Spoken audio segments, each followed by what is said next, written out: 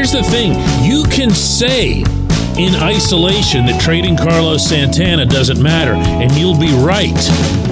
But there's so much more to it. Good morning to you. Good Friday morning. I'm Dejan Kovacevic of DK Pittsburgh Sports, and this is Daily Shot of Pirates. Did you catch that sigh? That's not an accident today. This show comes to you bright and early every weekday if you're into football and or hockey. Those come highly recommended in this city. And I also offer daily shots of Steelers and Penguins where you found this. It's Pirates and Phillies tonight at PNC Park, 7:05 p.m. first pitch. I'll be over there covering it for DK Pittsburgh Sports. Chances are excellent I won't be writing about the game itself when this franchise continues to find it wholly acceptable to kick the can down the road. That's all this is. That's all this is. Yeah, sure, isolation, season's shot, Santana's 37 years old, nice player for this year, real good value, good leader, good guy. Just a few days ago on the West Coast, Derek Shelton referred to Santana, someone who is, quote, so valuable for us, end quote, for those reasons I just mentioned and several others. Not that valuable, apparently. Not as valuable as, I don't even remember his name. I'm sorry. They got some prospect from the Brewers who are inside the division, by the way. Another issue you can throw into this that's just as, wow, they just don't have a competitive bone in their body, these guys, you know? It's the Brewers. It's a team that just 2 months ago, you were going up to their place and battling them for first place. And now it's like, here, have a Santana. Good luck. Win it all for us. There's just nothing. There's nothing there. And you know what? If you want, you can turn your nose up at that. You can say, oh, that's such an old way of thinking. That doesn't make any sense. They really shouldn't be concerned with stuff like that. Okay, fine. Your counter argument then had better include some real rationale for making the trade, because Mr. number 28 or 31 or whatever the various guides have him, this shortstop prospect, who they even noted on their own press release the Pirates did is like a 45 grade defender with a 45. That's not any good on a 20 to 80 scale. That's not somebody who's going to get better. That's not a ceiling prospect. The reason that they do this, I believe this is not some conspiratorial dark side of me. I believe that they do this to perpetuate the feel, including inside their own environment, including with Bob Nutting and Travis Williams, that it's okay to just rebuild perpetually. There never needs to be a stop to it. It's going to be a continuous cycle because they want to tell themselves that they're the Rays. And this is what the Rays did when Blake Snell was traded right after the World Series. There's a huge difference between the Rays and this franchise.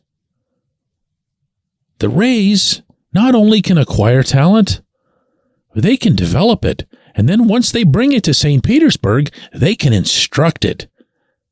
They can bring people out of slumps. They can do crazy things like that.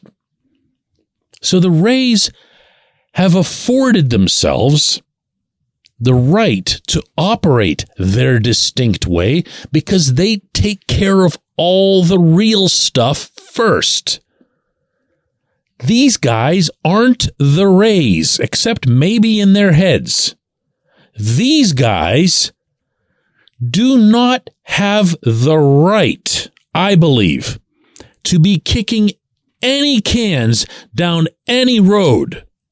This is year 4 of this tenure. This is arguably the biggest backward step yet, and that's saying something considering the previous 2 seasons saw 101 and 100 losses. Neither of those seasons involved even a passive, partial commitment to winning the way this one did. And you'd better believe neither of those seasons had a 20-8 start that management willfully decided wasn't going to matter. So no, you don't get to make trades like this in perpetuity.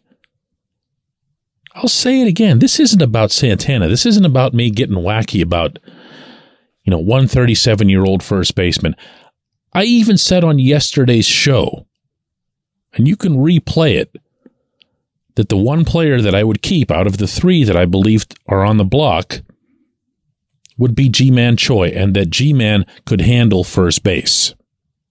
That you wouldn't need Santana. Remember, I actually said you're going to kill me for this? Okay, yeah, so I did say that. And I'm not changing my tune on that. What I am saying here is that there needs to be an understanding within 115 Federal that this is no longer okay. You go ahead and do your Rich Hill, move Rich Hill.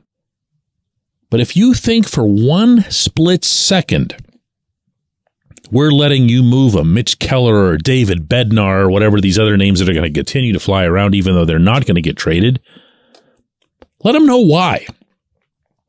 Let them know why. That even if someone were to offer you something really nice for Bednar that would pay off in 3 or 4 years, let them know you should have done that 3 or 4 years ago. This isn't that time. You've had your time. Win next year or see ya. When we come back, J1Q.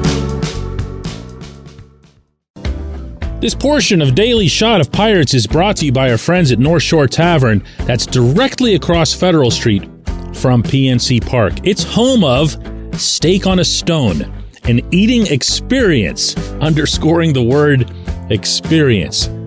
The steak is brought to you partially cooked on an 800-degree stone, and you do the rest. It's a ton of fun, it's a great meal, and it's a baseball atmosphere like no other in Pittsburgh. North Shore Tavern, right across Federal Street from PNC Park. Your front door, your car, your bike, your computer, your gun. Safety is a habit. Every day you lock and secure your home and everything you want to keep safe. Gun safety and responsible storage are no different and the best way to help prevent accidents, misuse, and theft. If you have a firearm, own it, respect it, and secure it. Visit ProjectChildSafe.org. Brought to you by the National Shooting Sports Foundation and the Bureau of Justice Assistance.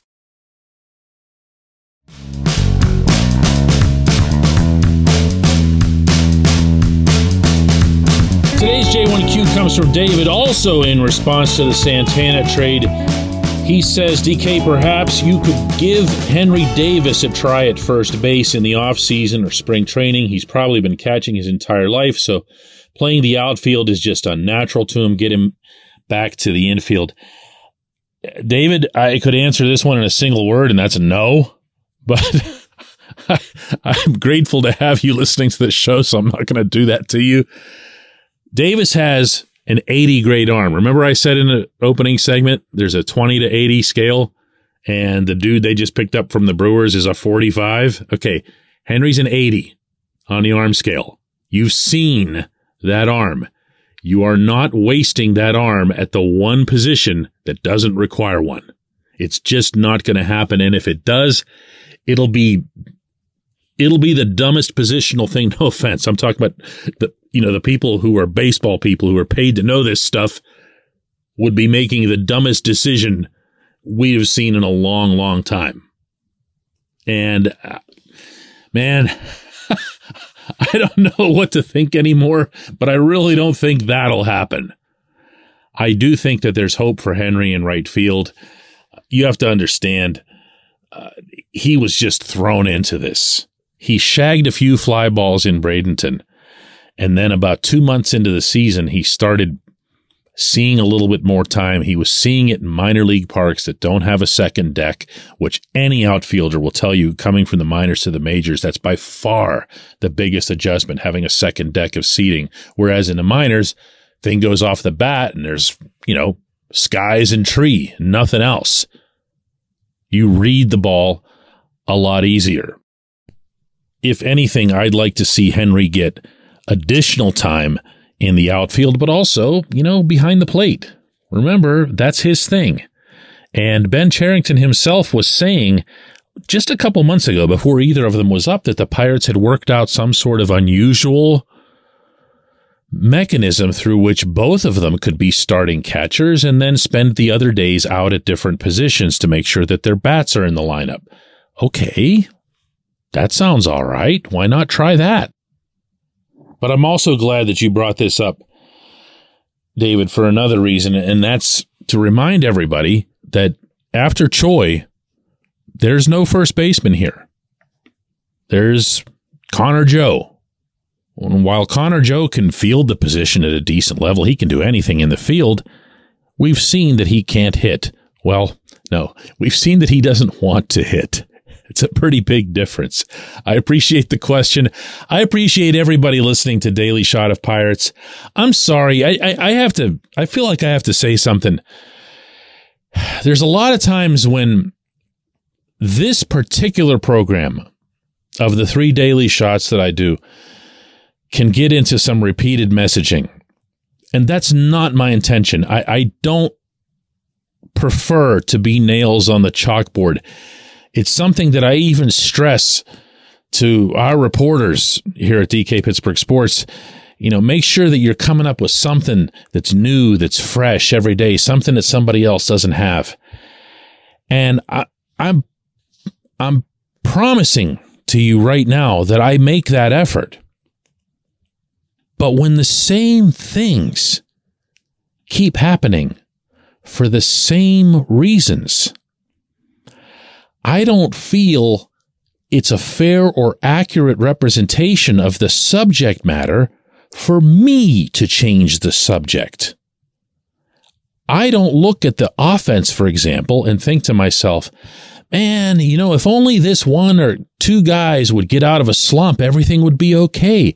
I can't engage in that subject. I can't. Because I see the commonalities. So do you. So do all of us. And I see the inaction in addressing those commonalities.